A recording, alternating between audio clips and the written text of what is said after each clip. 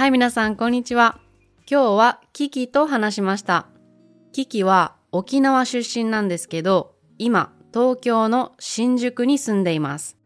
皆さんも知ってるかもしれないんですけど、沖縄は昔は日本の一部ではなかったんですね。琉球王国という一つの国でした。だから昔から日本と文化が違います。沖縄に行くと日本なんだけど雰囲気も人も違うんですね。で、そんな沖縄から東京に引っ越したキキに東京の生活はどんな感じか聞いてみました。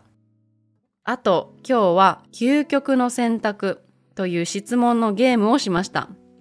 2つの究極の選択肢から1つを選ぶというゲームです。すっごく楽しかったです。今日も楽しんでもらえたら嬉しいです。で、今回は少し深い話をしたので、結構難しい言葉を使っています。今まで聞いたことがない単語もたくさん出てくると思います。会話から単語とか表現を学びたい人は1ヶ月$7のサブスクに登録してみてください。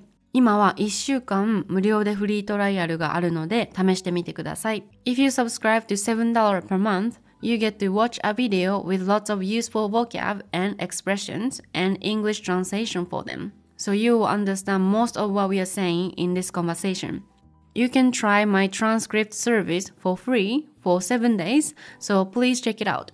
リンクはショーノーツにあります。OK、じゃあ始めましょう。やっほー、キキ。イェーイ、ヤッホー。キキちゃん3回目なんだけど、前話した時多分沖縄に住んでたよね。そう、沖縄にいた。そうだよね。で、今はどこに住んでるんですか？今は東京の新宿にいます。めっちゃシティガール。シティガールなっちゃった、急に。シティガールなっちゃったね。急にだよ。どうする？ねえ。4月ぐらいだっけ？ 4 月ぐらいに上京したんだよね。そう、3月に来て、うん。今、8ヶ月ぐらい？うん。8ヶ月ぐらいかな。うん。8か、10ヶ月ぐらいになるね、もうすぐ。沖縄と東京って全然違うじゃん。どう？全然違う。生活、どんな感じ？正直に言うと、うん。住んでるっていう感覚がまだないみたいなことはある。常にみんな忙しくて、うん。リラックスはあんまりないよね。って感じかな。そうだよね。沖縄ってもうリラックスしてるよね、みんな。なんだろう。雰囲気も違うし、時間の流れが結構ゆっくりじゃん。そう。東京って早いよね、時間の流れが。人もみんな忙しそうだし、なんだろう、早く感じる。あと、距離感が全然違う。人との距離感のことなんだけど、うん。よく言われるのが、私距離感近いって言われる。物理的な距離感じゃなくて、心を開くのが早すぎるって言われちゃった。そういうこと？早すぎることはないと思う。すごいいいことじゃない？それって。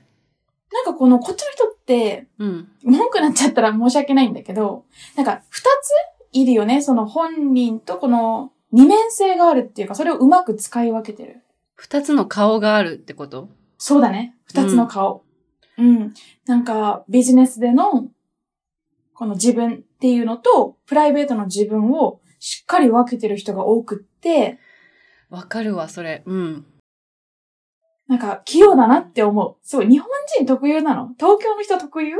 いや、大阪人はちょっと沖縄寄りだと思う。うん、沖縄に似てるかも。うん。上司とか同僚ともふざけ合ったりとかできると思う。うん。あんまりちゃんとしてないかもしれない。わかる、でもそれ。うん。沖縄はどんな感じなの？二面性がないの？二つの顔がなくって、いつでも同じ感じ？いつでも同じ感じだし、新しいこの新規の人に対しても、そんなに取り繕ったりがない。そうだね。でも、それをいいと思う人もいれば悪いと思う人もいるんだと思うけど、まあ、どちらもいい部分、悪い部分あるじゃん？うん。もちろん、こっちの人はすごい礼儀があるっていうか、パーソナルスペースが結構、ここは広い感じがする。でも沖縄の人が狭い。確かにね。なんだろう。私が初めてスペインに行った時、すごく日本での人との距離感とスペインでの人との距離感が全然違うからびっくりしたんだけど、沖縄から東京もなんかもう違う国みたいだよね。なんか文化も違うし、考え方とか人も全然違う気がする。違う。なんかいろんな人がいろんなところから東京に来てるから、東京人っていう人正直少ないじゃん？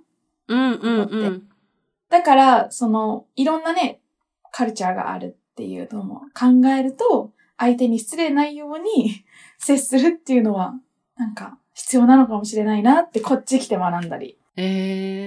沖縄の距離感っていろいろ勘違いさせやすい。そういうことか。そういうことね。大阪でも多分似てるかも。東京から大阪に来ると、なんか距離感が近すぎて、ちょっと最初びっくりしたっていう人はいた。だからね、多分大阪人と沖縄人はすぐ打ち解けるんだと思う。わかる。合うよね。本当にわかる。めっちゃ合うよね。相性いい。そう。キキが東京に来てから2回あったよね？ 2 回かな？あったね。2回。鎌倉も行ったし、あと横浜でランチもしたんだけど、なんかもう初めて会ったのに、なんか3時間4時間ぐらいずっと喋ってたよね。もうなんか初めてな感じ全然しなかった。永遠と話せたよね。永遠と話せたね。ね。まあでも東京は沖縄に比べて便利かな。そう。なんか、例えばスマートフォンで検索とかするじゃん？じゃあランチ行きたいとか、郵便局行きたい。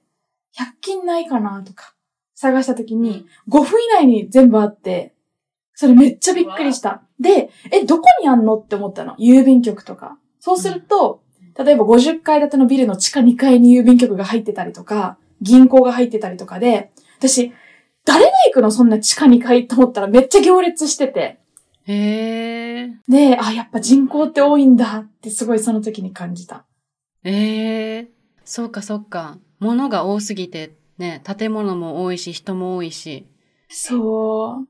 だから、まあ、建物がね、この高層ビル、ね、高いビルがあるけど、その中にもギュって詰まってるよね、いろんなものがね。そう、詰まってる。レストランもそうだし、全部ショッピングモールも全部地下とかさ。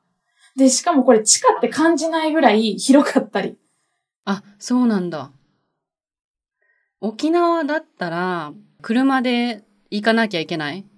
そう。だから時間かかるよね。車で全部移動して、で、20分とかだけど、電車でね、都心まで行けば、もうほぼある。病院もクリニックもあるし、眼科もあったりとか。何でもあるよね。何でもある。私今逆に田舎の方に住んでるから、大阪出身だけど田舎に住んでるから、そうだよ、逆にちょっと大変。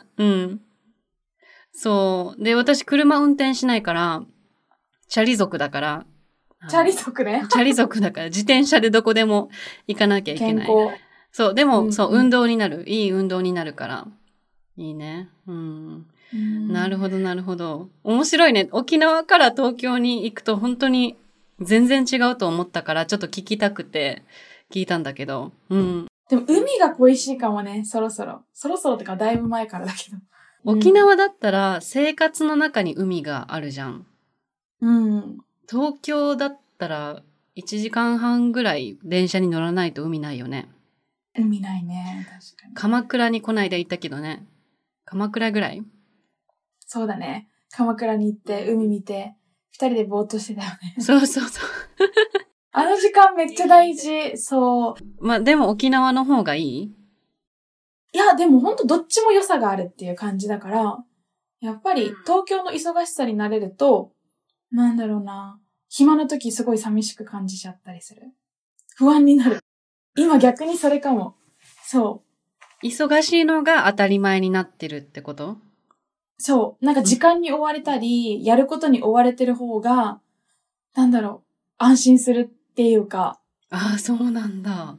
そう。土曜日とか日曜日に、例えばやること何にもないと、逆に不安になって、あれやってないんじゃないかなとかっていう感じを思ったりする。あと何していいか分からなくなる。仕事早く終わると。本当？本当に。ここまで来ちゃった。いやー、全然違うね。だって沖縄にいた時は、なんか夕方まで海を見て、で、バーベキューして、昼寝してってやってなかった？やってた。もうお仕事終わって、まずビーチに行って、で、ビーチでバーベキューしながら夜ご飯食べて、ちょっと寝て、夜帰るか、みたいな。で、明るい時間も長いから、7時半とか8時近くまで明るいから沖縄。夏の時ね。うんうんうん。そうそう。でもここ暗くなるのも早いし、そうそう。だからあっちだと時間も長く感じるの。めっちゃ。あ、そっかそっか。まあね、どっちもね、良さがあるけど、私は沖縄の生活の方が合いそう。多分。あー、ミクそうだよね。うん、都会無理。都会でね、育ったのに。そうだね。大阪でさ、育ってさ、都会無理ってすごい。でもね、大阪だけど、その大阪の中心ではないから、ちょっと外れたところで育ったのね。そう。だから、人混みに行くと、なんか人酔いする。すぐ疲れる。だから、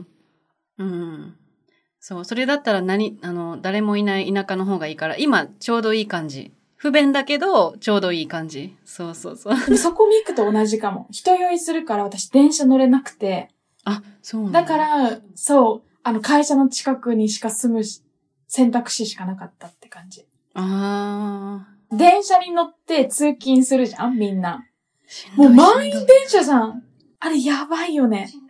あれしんどすぎる。朝からしんどいね。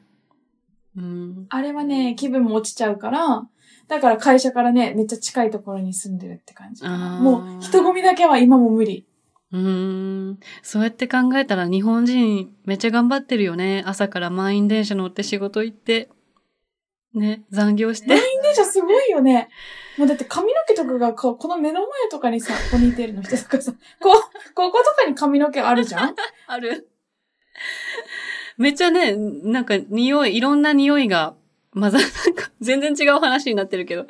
満員電車は大変、本当に。大変ね。でもそう、徒歩5分とかでね、いろいろ行けるから、それは良かったね。それは便利。はい、ありがとう。こんな感じ。そう、今日はね、東京の話じゃなくって、キキちゃんとちょっとゲームをしたいと思います。これはキキのアイディアだったんだけど。やりたかった。ね、究極の選択っていうゲームをしたいと思います。ちょっと簡単に説明すると、まあ、究極っていうのは、なんかもうこれ以上ない、エクストリームっていうこと。で、選択っていうのは、まあ、選択肢が2つあって、そこから選ぶことなんだけど、はい、ちょっといくつか質問を用意してきたので、私から選んでいい？適当に選んで答えていく感じにする？そうだね。でももうちょっと説明した方がいいな。その、2つ選択肢があって、こっちとこっち、どっちの方がいいっていうゲーム？どっちも難しいチョイスなんだよね。どっちも嫌とか。本当はどっちも嫌だけど、どっちかだったらどっちみたいな。そう、どっちかというと、こっちっていう風に選ぶゲームです。はい。じゃあ私の一つ目の質問は、難しいな、これ。OK。来世を選べるなら、金持ちの犬と自由な野良猫、どっちになりたい？ちょっと説明するね。みんな、ちょっとね、ボキャブラリーが難しいからちょっと説明すると、来世っていうのは次の人生。仏教では輪廻転生って言って、何回も生まれ変わるって言われてるんだけど、今の人生は今世で、前の人生は前世。で、来世は次の人生。で、来世を選べるとしたら、金持ちの犬、だから金持ちの家にいる犬かなと、自由な野良猫。野良猫っていうのは野生の猫。飼われていない猫。どっちになりたいですかっていう質問なんですけど、キキはどっちがいい？私ね、これあんまり迷わないかも。あ、そうなの？うん。どっち？私は、でも待って。私、犬が好きだから、犬になりたいんだけど、うん。自由な野良猫がいい。どうしてもう自由。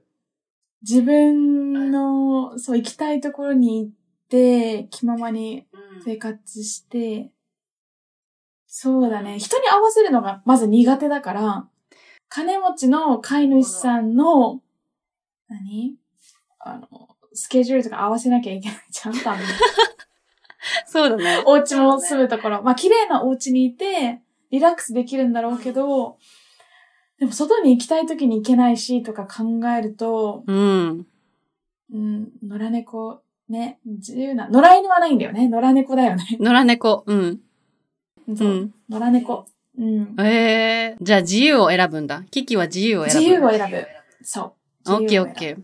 私ね、これちょっとね、結構難しいなと思ったんだけど、金持ちの家の犬でも、寂しい金持ちか、人が集まってくる家かによって変わる。寂しい金持ちの犬だったらさ、遊んでもらえないし、誰も他の人来ないし、で、ちょっと寂しいじゃん。でも、金持ちでも、友達がたくさんいて、よくパーティーをする家とかだったら、犬でもいいかなって思った。なるほどね。いろんな人に遊んでもらえるじゃん。金持ちってさ、2パターンあるような気がして、一つはもうお金あるけど時間がなさすぎて、いつも一人で過ごしてる人と、お金もあって時間もあって、よく人を招待してパーティーしたり、いろんな人と時間を過ごしたりする人がいると思うんだよね。寂しい金持ちなら嫌。なるほどね。飼い主さんが忙しすぎてってことだよね。そう、忙しすぎて散歩もしてくれなかったり。放置されちゃうパターンね。そう、多分金持ちだったら、散歩してくれる人を雇うかな。だから、飼い主さんと遊べないじゃん。あんまり。どうなんだろう。いや、きつい。それきついよね。そう、だから、私もどっちかというと、野良猫？どっちかというと野良猫を選ぶと思うんだけど、もし金持ちで、すごい人が集まってくるようなところだったら、犬でもいい。寂しいのが嫌なんだ。寂しいの嫌。放置されちゃうからね。忙しすぎる飼い主だと。そう。で、野良猫だったらさ、野良猫って道で見てたらすごい、心穏やかそうじゃない？私結構幸せそうな野良猫めっちゃ見てる。そうだよね。沖縄にいる猫とかすごい幸せそうだよね。日向ぼっこしててさ。てるね。ビーチにいてね。あれ幸せだと思う。でも、そうだね。そうやって考えたらやっぱり野良猫の方がいいかな。そう、主導権が誰にあるかってこと結構ポイントで見てた。そういうことね。自分主導で生きていけるのか、脱走しちゃうかも、私の、金持ちの家だったら。キキ脱走しそう。脱走しそう。そっか。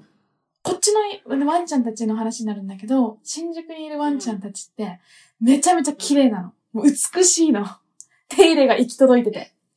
私よりも綺麗に髪の毛セットしてるみたいな毛本当に。私より絶対美容代高いよねっていう感じの美しさ。なんか、もう。上品な犬。上品。そう。で、カットもしっかりされていて、ちょっとカットもおしゃれなの。なんか。沖縄の犬はどうなの？ちなみに。ナチュラル。あ、ナチュラルなんだ。うん。もうケアはしてない。力強く生きてるみたいな感じ。なんていうのかな。なんか、そんなに綺麗とかではないよね。なんか普通の犬なんだけど、こっちのワンちゃんたちって本当に上品。なんか人間として扱われてるみたいな感じじゃない？そう。なんか服も着せてもらって、帽子まで被らせてもらって。そう、自然じゃないかも。なんかそうやって考えたらあんまり金持ちの犬は良くないと思ってきた。だから、野良猫です。野良猫を選びます。ね、野良猫だね。決まった。これは野良猫だわ。もうボサボサでいいから野良猫だよね。ボサボサでもいいし、ちょっと臭くてもいいから。自由に暮らしたいかな。なんかあれかな、例えばさ、美しい猫ちゃんとかワンちゃんとかって、やっぱモテるのかな？その猫業界っていうか猫の世界で。どうだろうね。やっぱ、あいつなんか違うってなんのかな？それとも自然っぽいナチュラルな猫ちゃんの方がモテるのかな？モテるとかあるのかな？なんかフェロモンの問題じゃない？わかんない。猫じゃないからわかんない。その質問面白いけど。モテたくない？せっかく猫だった。見下すのかな？こんな自然な猫。なんか汚いみたいな。でもさ、上品な犬とか猫ってなんか弱そうじゃない？何かあった時に。もう生きていけないと思う。そう、生き延びれないから、野生の世界ではそういう強い犬とか猫がモテそう。勝手なイメージだけど、そう。すぐ諦めそう。綺麗な猫ちゃん。なんか危機があった時、もういい私、みたいな。さよなら、みたいな。なんかわかる。もういいです、みたいな。すぐ諦めそうね。すぐ諦めそう。走らない、みたいな。走らない？もう、走るのめんどくさいわ、みたいな。もうちょっと日差しが強いからもうそろそろお家に帰りたいわ、みたいな。そう。確かに。犬と猫の話でだいぶ、時間使ったね。このペースだと、もう3つぐらいの質問で終わっちゃうから。終わっちゃうね。次じゃあ、キキの質問。いくよ。うん。幽霊と人の寿命、どちらかが見えるようになるなら、どっち選ぶ？ちょっと、リスナーさんにボキャブラリーを説明すると、幽霊っていうのは死んだ人の魂ですね。日本ではね、幽霊って結構信じられてるけど、海外では信じてない国もあるかも。わかんない。そっか。日本ってさ、結構テレビで、なんか幽霊の番組とかやってるじゃん。結構人気じゃん。人気。そう。日本ではそういうなんか魂とか、幽霊とか、信じてる人が多いかも。昔からの伝統とか歴史で。そう、その幽霊と人の寿命っていうのは、どれだけ長く生きるかっていうことなんだけど、どちらかが見えるようになるなら、どっちを選ぶ？だからどっちかが見えちゃうんだよね。例えば、キキの顔を見たら、あとどれだけ生きるかっていうのが見えちゃうんだよね。それか、幽霊が見えちゃうか、どっちがいいですか？私から言っていい？いいよ。私は絶対人の寿命の方がいい。っ